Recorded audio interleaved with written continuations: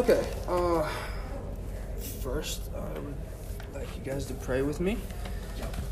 Dear Heavenly Father, thank you for the opportunity to meet up here in a new spot and to get into your word, and then hopefully get to eat some good food and have a good time the rest of the night. But Lord, I just pray that you would speak your word through your words that we're going to read, as well as what I and all these guys have to say about them, Lord, and just help us to grow closer as brothers in Christ and to grow in our relationship with you. In Jesus' name I pray. Amen. Okay, so we're going to talk about faith in the face of pain. First of all, I'd like to go around the room and just have everyone give me a definition of what you think faith is. Faith is a work within your own life that isn't of your own. Like, it's being, like, have you ever heard your word is a lamp to my feet and a light to my path? Well, it's essentially... Yeah, I think I know that one. Yeah. That's essentially what faith is, like, except with the context of being, like, a lamb, right? Like, you don't know where you're going, and when you go off the path, you get hurt, like, your legs get broken. So that way you don't stray from the shepherd. So I think that's what faith is, is like you're following God, what God wants for your life or life in general. Like that. To the best of your ability, but... I'm going to try and stick with the so that it's God will grace is received through faith. And then, so what Roman Catholics typically do, will try to tell you is, well, yeah, you can receive grace through faith because it's something we do. We do faith. You perform faith, right? Showing faith to God. Luther talks about the work of the Holy Spirit by saying you cannot by your own reason or strength believe in Jesus Christ or come to him. So, that being the foundation of Lutheran theology, the Spirit is the one that gives me faith. He reached out to me by some miracle of God when I was a child. Especially, like, me in particular, I wasn't really around church. I went to the Methodist church for a very long time. I got baptized when I was 6 or 7. So I had no idea what any of that was. But slowly but surely, because my parents kind of brought me to church, and upon that, I received it. And he worked faith in me. I had no idea what it was. The more I was nurtured by the word, faith developed because the Holy Spirit was there to give it to me. So it's an act of God and his will to make it his. That's great. Awesome. Yeah. Sam? Well, I can't exactly describe faith, but the best thing I've heard that describes it is a quote from Martin Luther King is, faith is where you're taking a step where you can't see the whole staircase. So pretty much that, like, faith is pretty much where you're, like, constantly, you can't see everything that's going to happen or what, but you know that what you're following is going to be good, some of that, if I can word that correctly. But, sure. Yeah.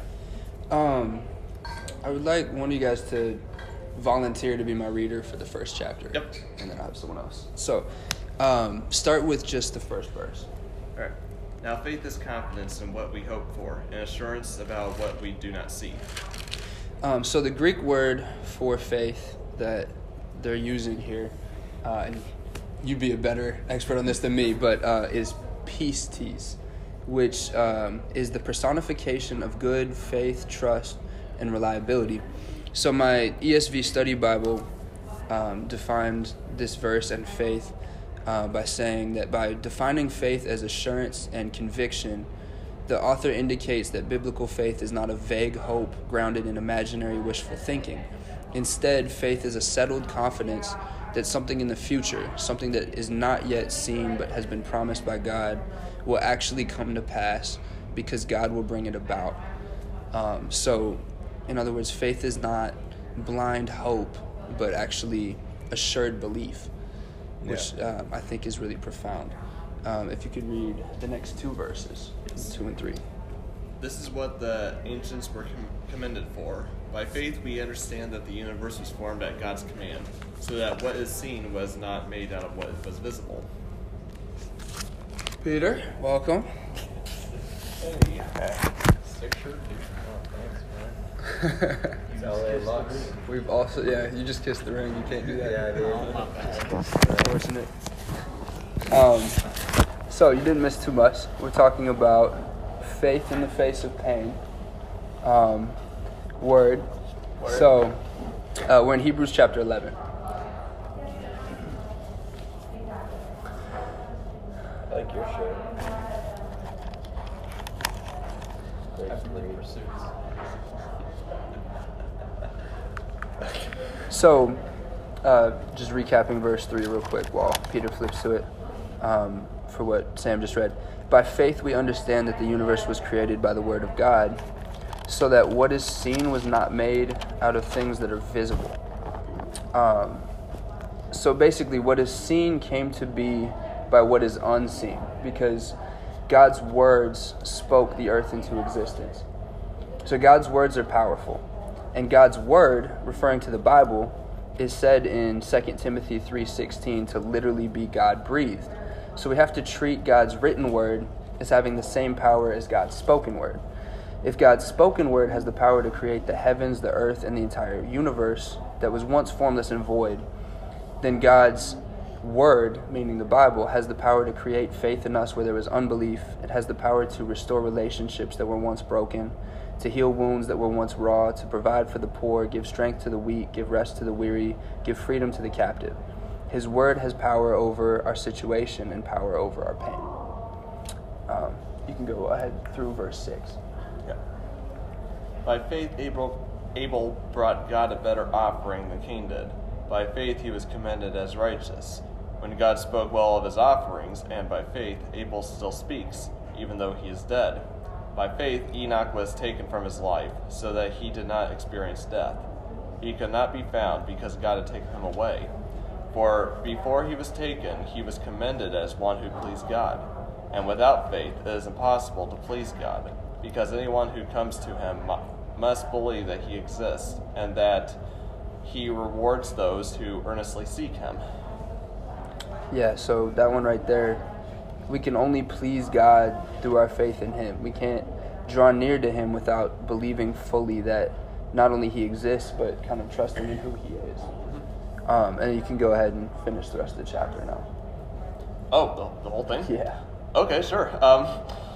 By faith, Noah, when warned about things not yet seen, in holy fear, built an ark to save his family. By his faith, he condemned the world and became heir of the righteousness that is keeping with the faith. By faith, Abraham, when called to go to a place he would later receive as his inheritance, obeyed and went, even though he did not know where he was going. By faith, he made his home in the promised land like a stranger in a foreign country. He lived in tents, as did Isaac and Jacob, who were heirs with him of the same promise. For he was looking forward to the city with foundations, whose architect and builder is God. And by faith, even Sarah, who was past childbearing age, was enabled to bear children because she considered him faithful, who had made the promise. And so from this one man, and he as good as dead, came descendants as numerous as the stars in the sky, and as countless as the sand on the seashore. All these people were still living by faith when they died. They did not receive the things promised. They only saw them and welcomed them from a distance, admitting that they were foreigners and strangers on earth. People who say such things show that they are looking for a country of their own. If they had been thinking of the country they had left, they would have opportunity to return. Instead, they were longing for a better country, a heavenly one. Therefore, God is not ashamed to be called their God, for he has prepared a city for them. By faith, Abraham, when God tested him, offered Isaac as a sacrifice. He who had embraced the promises was about to sacrifice his one and only son, even though God had said to him, "It is through Isaac that your offspring will be reckoned." Abraham reasoned that God could even raise the dead, And so, in a manner of speaking, he did receive Isaac back from death. By faith, Isaac blessed Jacob and Esau in regard to the future. By faith, Jacob, when he was dying, blessed each of Joseph's sons, and worshipped as he leaned on top of his staff. By faith, Joseph, when his end was near, spoke about the exodus of the Israelites from Egypt, and gave instructions concerning the burial of his bones. By faith, Moses' parents hid him for 3 months after he was born, because they saw he was no ordinary child, and they were not afraid of the king's edict. By faith, Moses, when he had grown up, refused to be known as the son of Pharaoh's daughter. He chose to be mistreated along with the people of God, rather than to enjoy the fleeting pleasures of sin. He regarded disgrace for the sake of Christ as of greater value than the treasures of Egypt, because he was looking ahead to his reward. By faith, he loved Egypt, not fearing the king's anger. He persevered because he saw him who is invisible. By faith, he kept the Passover and the application of blood, so that the destroyer of the firstborn would not touch the firstborn of Israel. By faith, the people passed through the Red Sea as on dry land, but when the Egyptians tried to do so, they were drowned. By faith, the walls of Jericho fell, after the army had marched around them for 7 days. By faith, the prostitute Rahab, because she welcomed the spies, was not killed with those who were disobedient.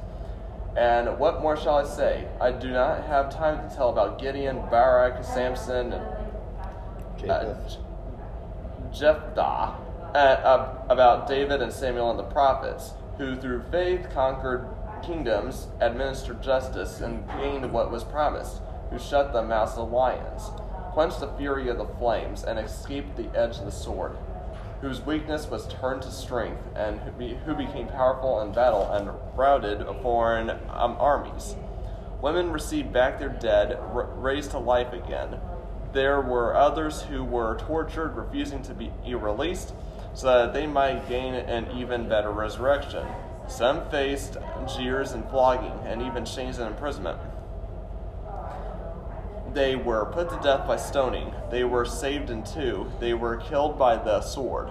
They went about in sheepskins and goatskins, destitute, persecuted, and mistreated.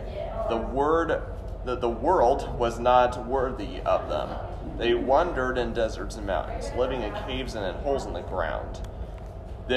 These were all commended for their faith, yet none of them received what had been promised, since God had planned something better for us, so that only together with us they be made perfect. Whew. Good job. Dibs on 12. That was. Hefty one. Huh? Yeah, it was. Dibs on 12. You got dibs on 12? Yeah. Okay, cool. Love reading. Yeah, that was a hefty section right there. Yeah, that was good reading. So that's verses 7 through 40 is commonly referred to as the Hall of Faith. And it's very rightly named the Hall of Faith. Yeah, one of the most impressive groups of names that you're ever going to see read out of all the. In New Testament, it's pretty frequent to see lists, especially Paul. Paul loved to write lists. We don't know exactly who the author of Hebrews was, although some attributed it to him. Some say it was a guy who was traveling with them. We're not really sure. But a lot of New Testament books, you're going to see like long lists. This one got to be the longest. What I found really interesting too in verse 40, right, when it talks about not all of them received what was promised, right after everything that we've talked about in chapter 11 with faith and trusting in the assurance of things hoped for, like we talked about before, right? And it's like, well, what do you mean they didn't get what was promised? And then, of course, he clarifies that what he means is we're not going to get everything that we want this side of eternity, but the promise is fulfilled in eternity, right, in heaven. So a lot of these guys had things that it was either promised of their people or promised of their lineage, or something was promised that they didn't really get to see more than a glimpse of during their lives.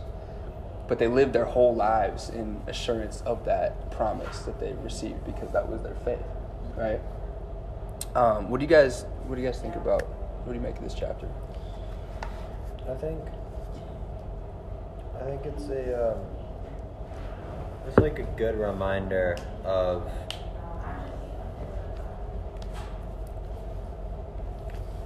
it's a good reminder that, how do I say this? I think Abraham is like the biggest person that like depicts like the faith, you know, like Abraham, like I think God called Abraham, and because Abraham was faithful, like I know God was already going to be faithful to us, but I think to a certain extent I think God was even like more faithful because of like Abraham's faith in God, you know, like it's kind of like it's like a typology. No, not a typology. It's like a theme.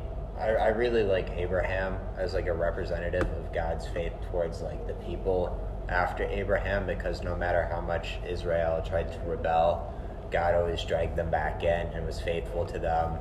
And even though there weren't very many faithful people, like Abraham, the father of Israel, was very faithful unto God.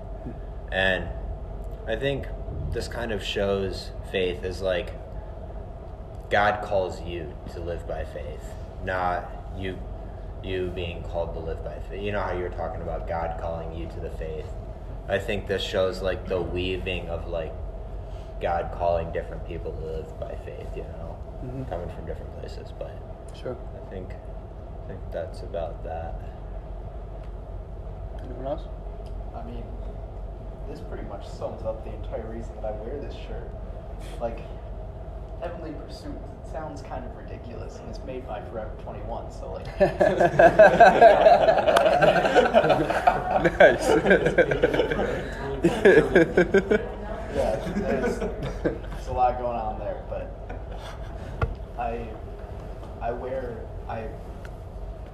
there's like a series of like sweatshirts and shirts that say Heavenly Pursuits on them, and I really like them because, to me at least, it reminds of me that we're not following Jesus and following the Bible for something that we're going to retain on this earth. We're going for something that's past that, something heavenly. We're not pursuing something that we can physically grasp. Yeah, That's awesome. I agree. Well, one thing I noticed from that is, so we can all agree that with the Bible, the main focus is humanity's fallen to sin, then God's redemptive acts of bringing us out through salvation. Well, this is kind of the subplot of it, is showing how people kept their faith. Through faith that's, Wouldn't you say that it's faith that kept people coming back to God? yes. And it's But God having faith in, not faith in us, but faith for us. yeah, well, also that it's through faithful people that,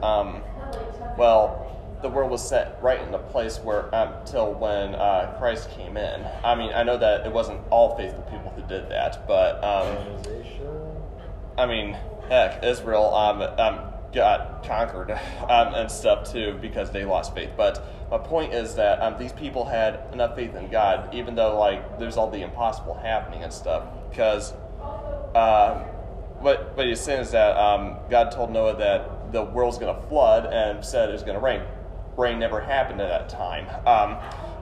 But Noah did that anyways. Or Moses, that it seemed impossible to escape from Pharaoh's orders to kill all the baby boys at that time. But they found a way as well. Like, faith is a very powerful thing. I mean, as we can see through this chapter and throughout the whole Bible, or even throughout all of history as well, that faith is a driving force, and it's kind of built the world as it is. But also, we can learn a lot from this as well, like how it reflects our own faith as well. Yeah. Yeah. Hope I worded that correctly. I think that kind of how Ben said about Abraham. I mean, Abraham is declared righteous by faith. Like he said, he gets in, I want to say Genesis 12. I don't know what happens right then. It might be when he actually becomes Abraham instead of Abram. Can't remember. But I mean, why Abraham? We don't know. Like, I mean, the guy's worshiping pagan gods. He has these ephus, like that's what they're call in the Old Testament, like these little idols that your family, gods that you have in your tents that you just, why Abraham? Because God said so. Like, and it goes back to his word, right? We're talking about his word at the very beginning. God said so. Why does he have faith? God says so. Like, he declares him to be faithful. Right.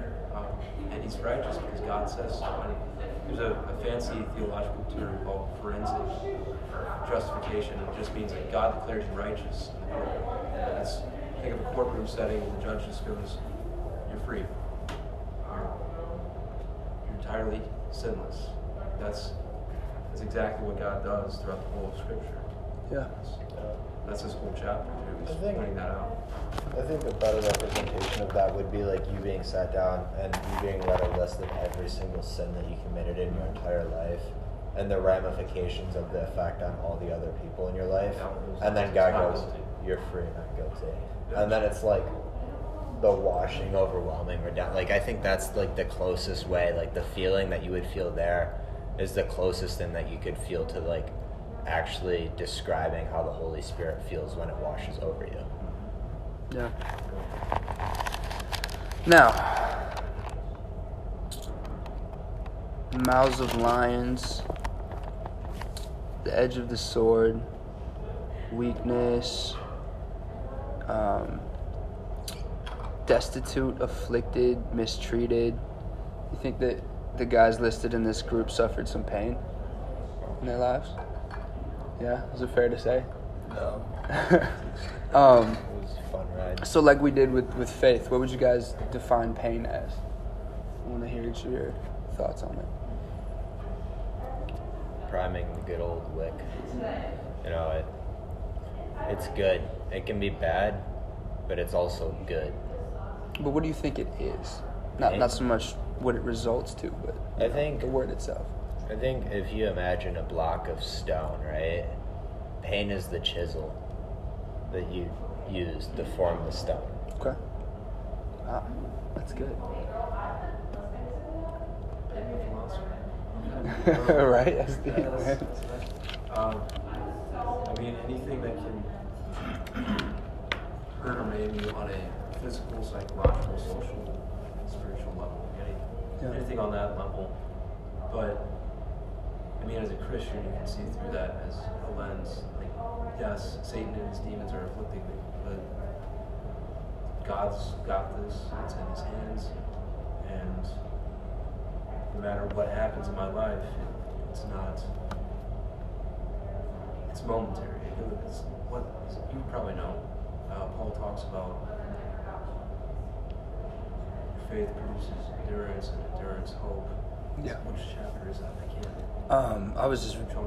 I just ran into that earlier today too when I was doing this. We know that our suffering produces endurance, and I feel like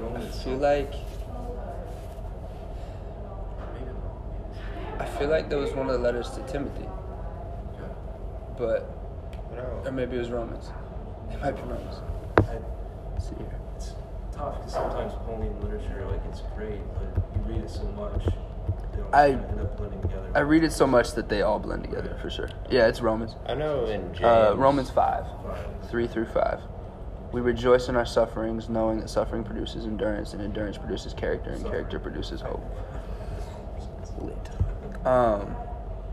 Yeah, that's a good one.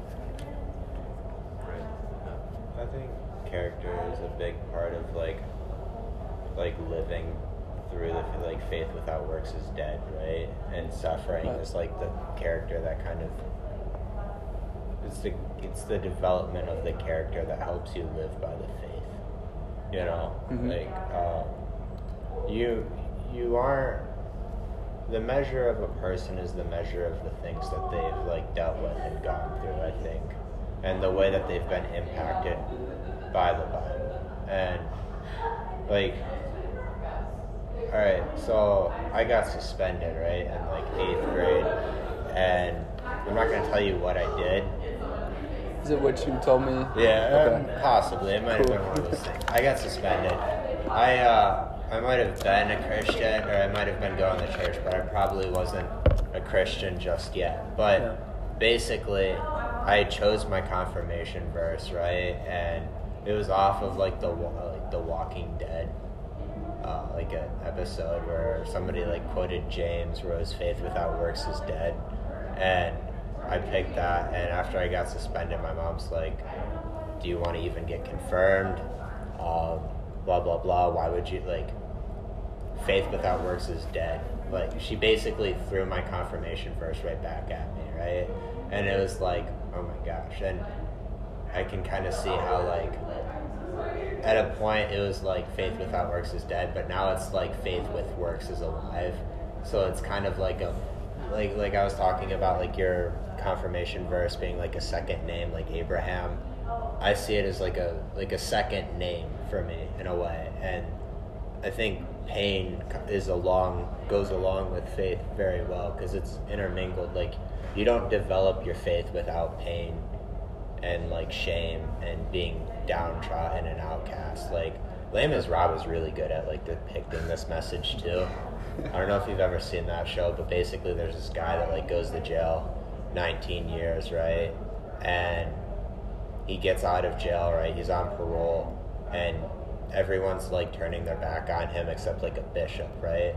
And in the middle of the night, the guy like steals like some of the bishop's like silver, and he leaves like in the middle of the night, and then like two like guards like catch him and they bring him to the bishop, and the bishop's like, he's like, no, I gave him these pieces of silver, but you forgot like the gold plating or whatever, like the gold candle holders. And then like they leave, and then the guy's like, yeah, I saved your soul again for God, now go and do the same thing. And that's what, like, how pain like shapes you, because pain like prepares you for the work of God's grace. I like that. Peter? Wow.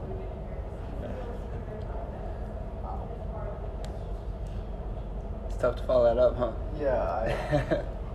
What does pain mean to you?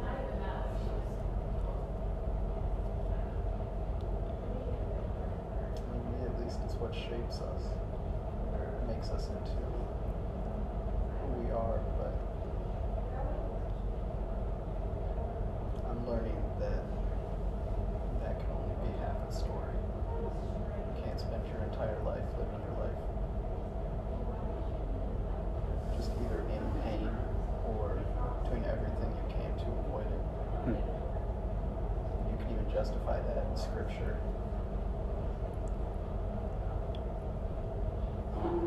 And the verse is slipping my mind now, but I know it's in there somewhere, so you're just going to have to trust me on this one.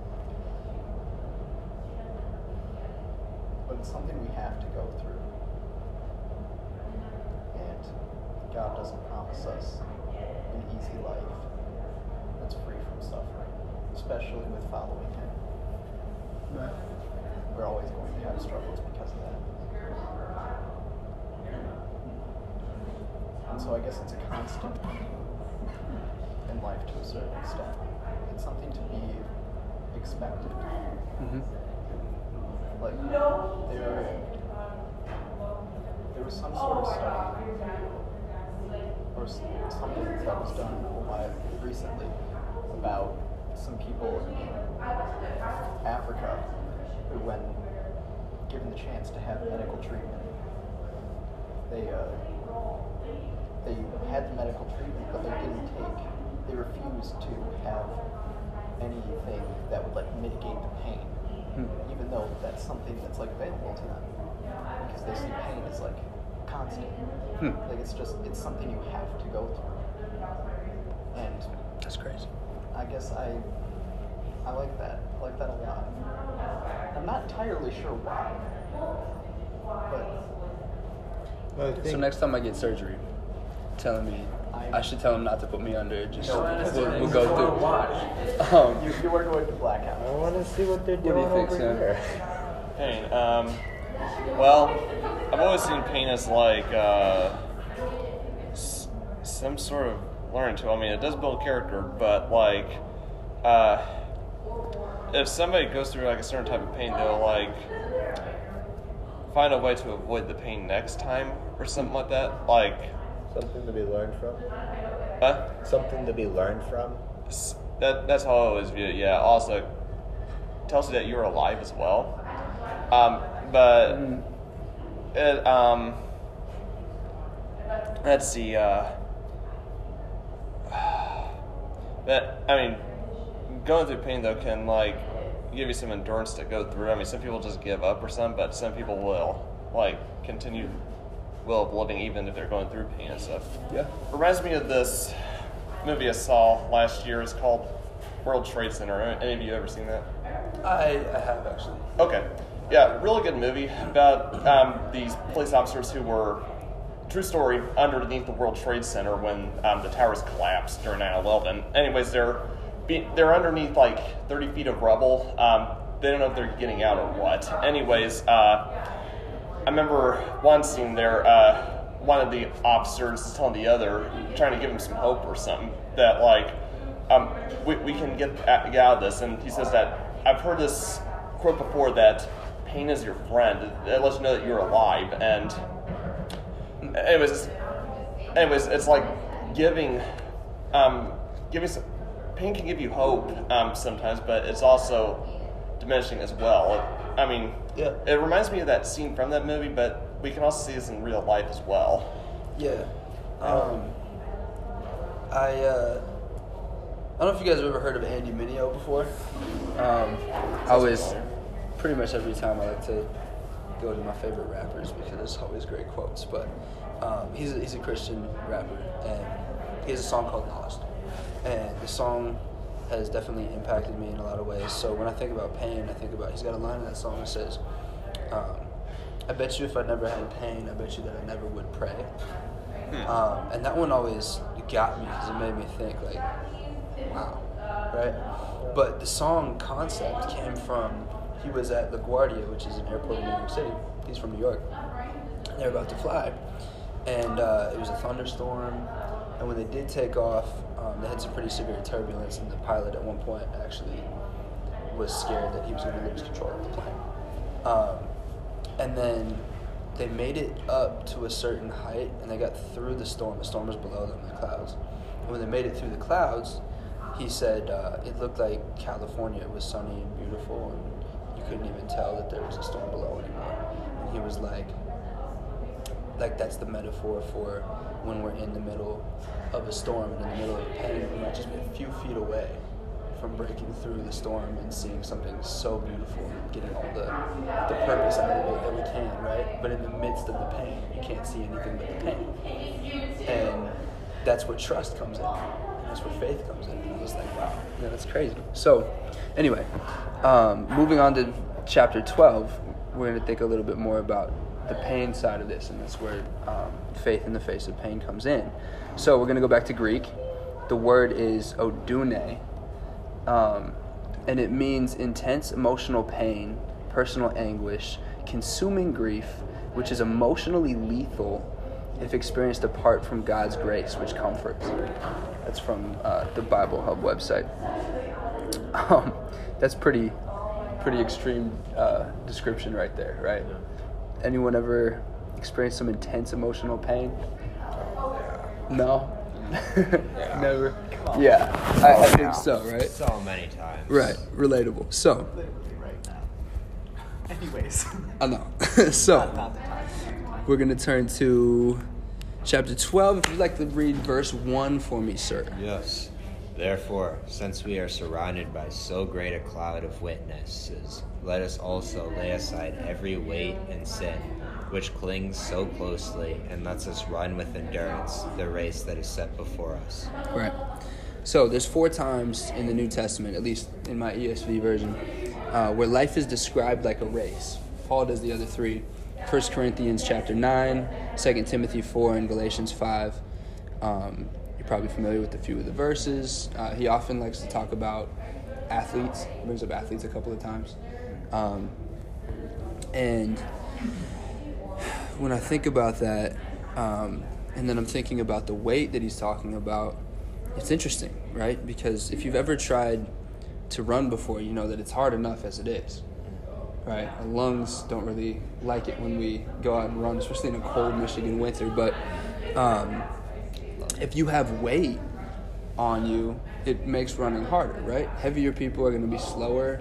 If you run with a backpack on, you're not going to run as well. If you run and you're trying to carry luggage, you're not going to run as well, right? Like, running is easier with the less weight that you have. So if life is like a race, then any weights and burdens that we carry are going to inhibit the abilities that we have, that God has given us. Our spiritual gifts, our callings, things like that are going to be more difficult if we're carrying around weight all the time.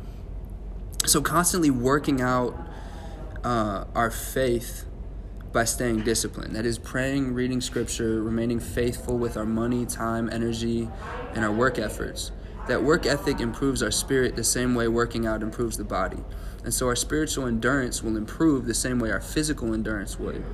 This allows us to run the race better and do more for the kingdom of God as he calls us. So it's interesting that he says to lay aside every weight and sin, our sins and our pains and burdens. If we don't lay those at the feet of Christ and learn to let go of them, will weigh us down and keep us from everything God has for us. The enemy wants to constantly lay burdens down on us till it feels like we can't carry on any longer because we think our struggles are too heavy. You can read verse 2. Okay. Looking to Jesus, the founder and perfecter of our faith, who for the joy that was set before him endured the cross, despising the shame, and is seated at the right hand of the throne of God.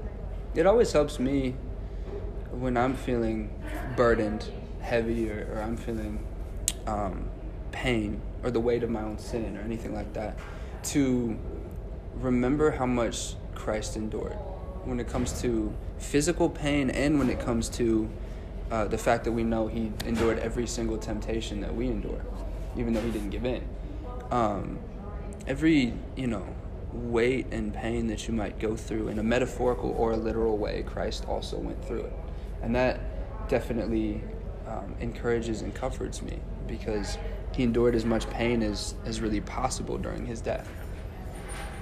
You can read the next 2 verses to 4. All right. Do not grow weary. Consider him who endured from sinners such hostility against himself, so that you may not grow weary or faint-hearted. In your struggle against sin, you have not yet resisted to the point of shedding your blood. Is that it? Yeah. Okay. That's an interesting one, right? It is. You say that you struggle against your sin. You say that you fight to do what's right. But none of us have gone to the point that Christ went to, right? Like, none of us, so we try to fight against, lust and sin patterns in our lives, like selfishness and greed and overindulgence. And sometimes we throw our hands up and say it's too hard and we can't win. And that's how it feels, right? Mm-hmm. But the author says here, you haven't done all you could do. You haven't gone to the point of shedding all your blood the way that Jesus did. Jesus paid the ultimate price, not only so you don't have to, but also because we all know we wouldn't. We might say we would, but we wouldn't. Couldn't. Right? Well, we won't. Like, that's just what it is. Christ's ultimate sacrifice is the embodiment of selflessness that we could never be. Next 2 verses. Okay. And have you forgotten the exhortation that addresses you as sons? My son, do not regard lightly the discipline of the Lord, nor be weary when reproved by him. For the Lord disciplines the one he loves, and chastises every son whom he receives. It is for discipline that you have to endure. God is treating you as sons. For what son is there whom his father does not discipline? Oh, good.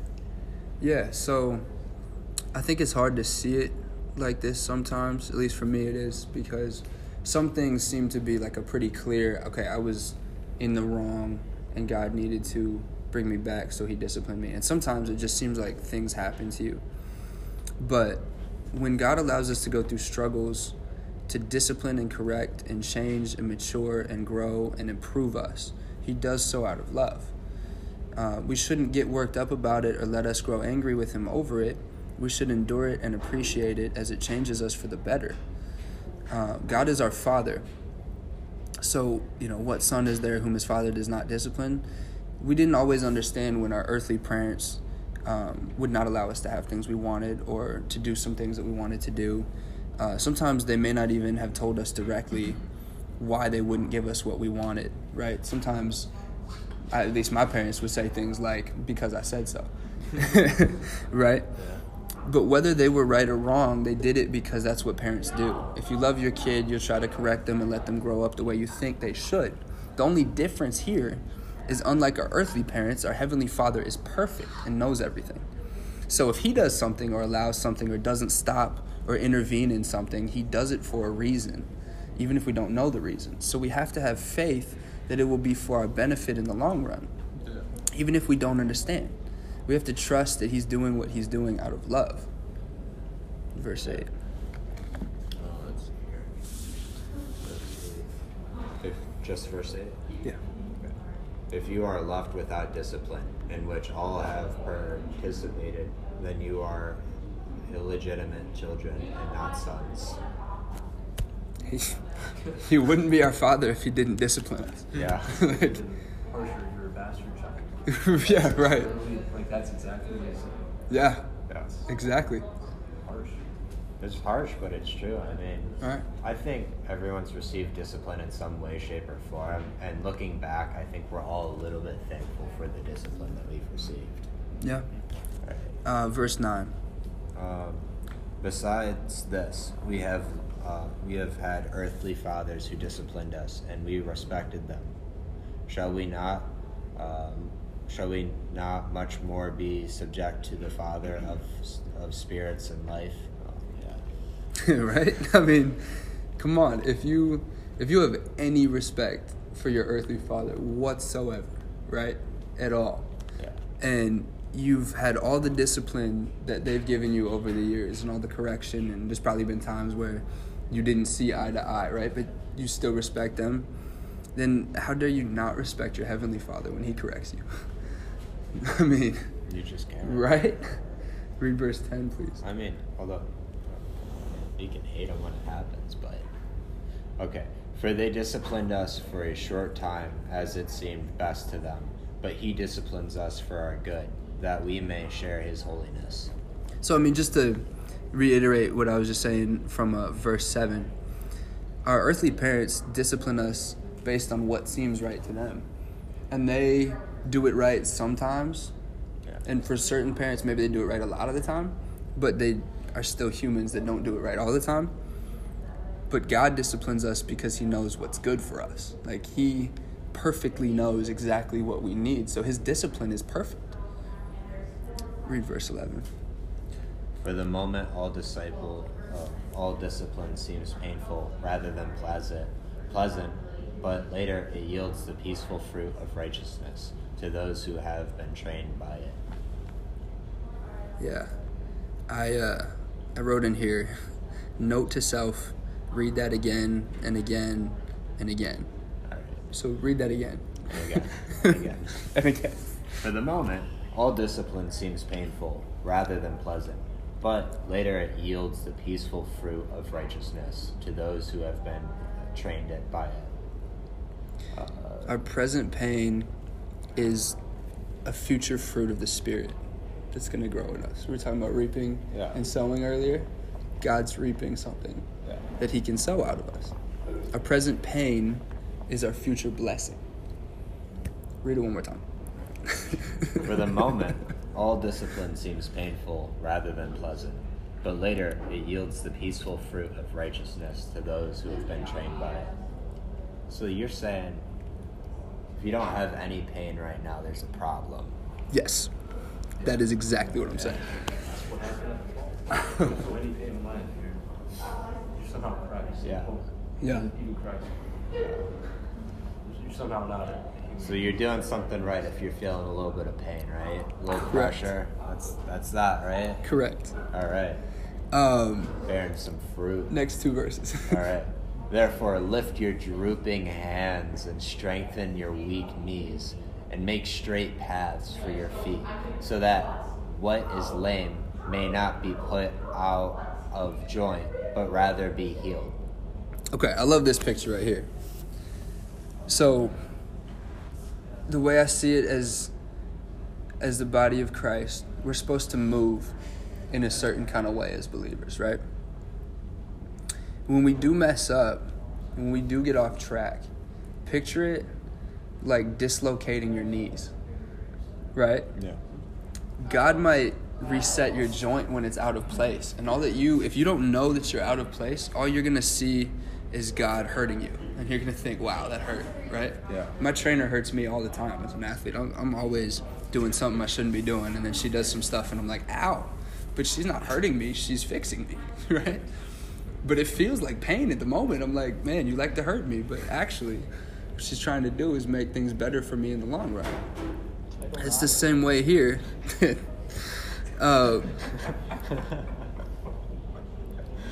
It's the same way here, though, right? Yeah. Like, what's out of joint? I mean, I don't know if you've ever had something go out of joint before. I have. It hurts a lot. But as much as it might hurt to reset it, it hurts a whole lot worse if they don't. You can do some permanent damage. Read verse 14, please. Strive for peace with everyone, and for the holiness without which no one will see the Lord. Yeah, it's a pretty common theme in the New Testament that you read about striving for peace. So I think that's just furthering the talk about the fruit of the Spirit that gets developed through this kind of pain. What happens when you get peace? When you get it, Yeah, like when you're at peace and there is a lacking of pain, you know, like not as much as what you would hope for. I mean, Reach something that, yeah. a pastor I like to watch, he's a LCMS pastor down in Austin, Texas. He has like a YouTube channel that he uses somewhat frequently. So like when COVID first started, he made some videos that ended up being kind of controversial. I think it was like the first or second video he said, "Thank God for COVID," and people got pissed off, like legitimately pissed. Yeah. People were yelling at him, saying, "How dare you say something so Insensitive, yeah. insensitive?" Right. And his whole point is you rejoice in yourself. So like, I'm not saying making. There's some different type of- seasons, right? Exactly, Yeah. the season of life. I don't want to act as if you're gonna reach some sort of tier because Yeah. that's That's not how it is. something that you would call pietism, and it's false. You're never going to reach a certain tier of your faith where you're going to always be consistently in that season. No, I know. Because you're always going to cycle back. So, Yeah. if you're in a point in time where you can lift up I'm not a fan of contemporary songs. Anybody knows me know that. But Don't I see him at raise T&W very Hallelujah often. In the presence of my enemies, that's Never. literally your goal as a Christian. Yeah. Yeah. Every single time you're in suffering, raise a praise to God. This is my This is my praise to suffering. you. Yeah. This is my suffering, Lord. It's before you. Your hands are guiding whatever's happening. Yeah. I mean, Job is a perfect example. God literally said, "Go tempt him," and that makes us uncomfortable Yeah. because we don't like the idea that God commanded Satan to go and do something to Job. We don't like the idea that God might have done that to us. Yeah. Why does he do that? He loves Because it's in his will. I mean, he's not the one that's hurting. He might have said, "You can go and tempt him," but he knows at the other end of it that Satan's not going to win. He's already lost anyways. Yeah. Yeah. He's a maimed, lousy beast that's roaming the earth because he's lost and he's gnashing his teeth because he can't do anything else. Yeah. Yeah. So, It's factual. No, I just sometimes like I don't like being completely content. Like I'm at a pretty good I have my pressure points or whatever, of pain, but like for the last little while I've been at a pretty good place, and I always try and look for pain because I like to lean into it a bit. And I think some real spiritual growth happens when you're struggling with an issue. And I love being pushed to think in new ways, even if it does hurt a little bit. It's an opportunity for growth. Yeah. And it's a bittersweet thing because there's a moment right after some pain where I'm just oh, thank God I'm out of that, but I learned so much. And then I'm out of it for too long, and it's well, I need my pain, right? I kind of want to feel this. I want to think new thoughts, right? I want to be pushed to go where I haven't gone before. I want to see things and scratch and claw to find a solution, and then I find that solution, and then it's the same thing again. And then I'm pushed back into another thing. Yeah.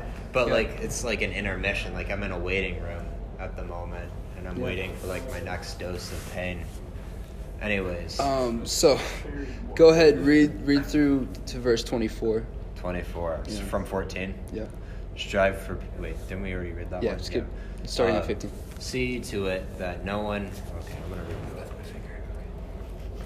See to it that no one fails to obtain the grace of God, that no root of bitterness springs up and causes trouble, and by it many become defiled, that no one is sexually immoral or unholy like Esau, who sold his birthright for a single meal. For you know that afterward, when he desired to inherit the blessing, he was rejected, for he found no chance to repent, though he sought it with tears. A kingdom that cannot be shaken. For you have not come to what may be touched, a blazing fire, and darkness, and gloom, and a tempest,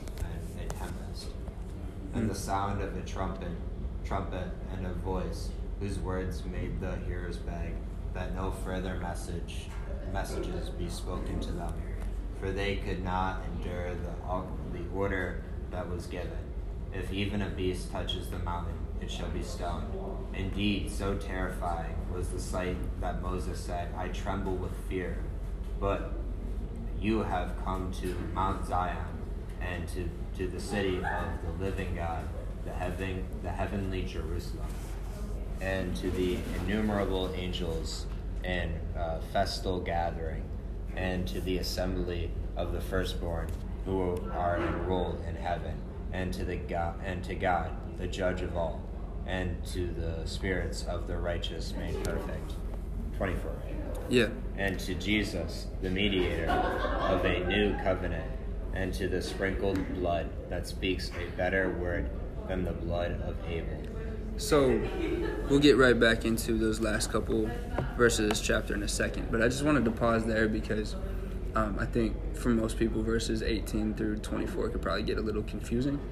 But Okay, I'm going to stop you right there. yeah, So, verse 17. So I'm reading out of the NLT. sure. You know that afterward, when he wanted...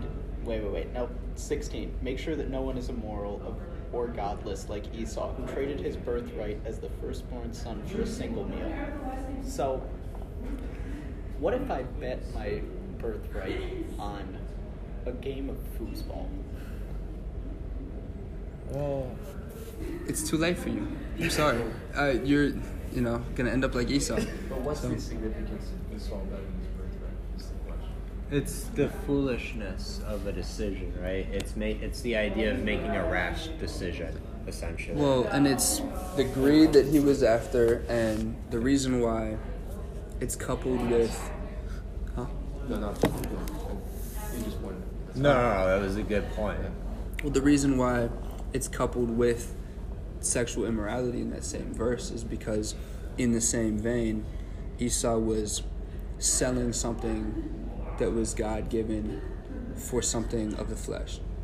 And God-given. so it's the same way in sexual immorality, whereas our purity is something that's God-given, and we sell it for a momentary pleasure. Right. So do I ask for the birthright back? Yes. Well, here's the thing, though, too. There was a cultural connotation on what that birthright was. Yeah. So whatever it is that you've lost is probably not the same thing. I was going to say, I don't think you lost your inheritance. Yeah. The birthright that he's getting though is the promise of Adam. Oh, it's true. He's losing the promise of the Messiah. And what happens to See, you didn't lose that. you So, haven't lost it. That's your birthright. Is You're going to have Christ, to your explain baptism. that concept. Esau? Yeah. So, what? He's the son of Jacob, right? Mhm. Who ends up getting the promise of the covenant? right. Like, Goes of the Abraham, promise. Isaac, Jacob. His brother now is the one who's going to have descendants that will bring about the promise. Right. And now he has lost that promise, and Edom gets wiped off the face of the earth. Like, they go to war against Israel on multiple occasions. I think it's actually Egypt that destroys them. I think Egypt and Israel, actually, I think joined forces with Edom. I can't remember. I think that's but Edom's constantly fighting with them. He lost that birthright. Yeah. The right to be the heir of it. So, going into that following stretch then. So going into that following stretch from verses 18 through 24, essentially what that stretch of Scripture means is that we're not serving a kingdom of the physical realm. Our kingdom is one that cannot be touched. And so no human, demon, or devil has the ability to destroy or attack or do anything to any of it. Our kingdom is of the spiritual realm and is permanent, and we are officially residents of it, so what can anyone do to us? Even if they kill us, we don't truly die. Which is, I find that pretty hopeful. Go ahead and finish the chapter, because we're really running out of time. See that you do not refuse him who is speaking, for if they did not escape when they refused him who warned them on earth, much less will we escape if we reject him who warns from heaven. At that time his voice shook the earth, but now he has promised, yet once more I will shake not only the earth, but also the heavens. This phrase, yet once more, indicates the removal of things that are shaken. That is, things that have been made, in order that the things that cannot be shaken may remain. Therefore, let us be grateful for receiving a kingdom that cannot be shaken, and thus let us offer to God acceptable worship with reverence and awe, for our God is a consuming fire. Amen. Yes. Fire. Okay, I'm going to offer this final thought, and then I'll give you guys a chance to give a couple of final thoughts here. Everyone will suffer wounds in life. Whether self-inflicted or wrongfully done to us, our wounds will become burdens and regrets that we carry around. Everything we carry around with us has a certain amount of weight. That weight is what we call baggage. We all have baggage. I don't know what baggage all you guys carry around with you, but think of it like a suitcase in an airport. I fly a lot, so this helps me. When you go to fly somewhere, in an airport, when you head to check-in, they make you get a tag for your bags, and this tag ensures that the correct owner of that luggage gets their luggage back when they get to their destination. Every tag has a name on it, and I just want you guys to know that while you may think the name on that tag is yours, it's actually Jesus Christ. He wants to take those burdens off your hands. We're all familiar with Matthew 11:28, right? Come to me, all who are weary with heavy burdens, I'll give you rest. Every piece of luggage that you carry has a handle, and every backpack has straps. And you may feel like you're glued to your baggage. I've certainly felt like that at times, especially with my past. But you're not. Healing is possible. It may take time, but you can leave your baggage behind you, even if the scars of those prior injuries remain. So, what do we think of chapter 12? All right.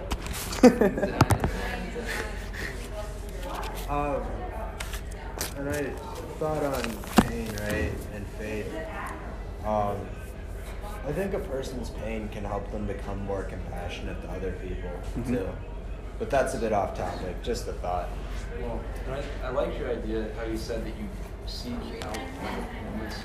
I think there's truth in that in a sense, right? So we can easily get caught up in our pauses where we're not experiencing anything. Yeah.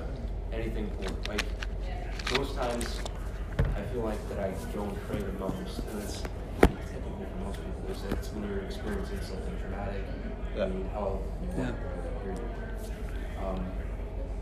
We don't do that, I think, within the realm of reason. We don't do that as much, culturally speaking, we're taught that like pain's a bad thing, so we shy away from anything that makes us uncomfortable. Yeah. But the only way to ever really feel comfortable is to experience the worst case scenario, and then you're allotted more space to feel more comfortable. You realize everything else is not as bad because you got through that. Yeah. So, yeah. To me, at least, that goes back to like the whole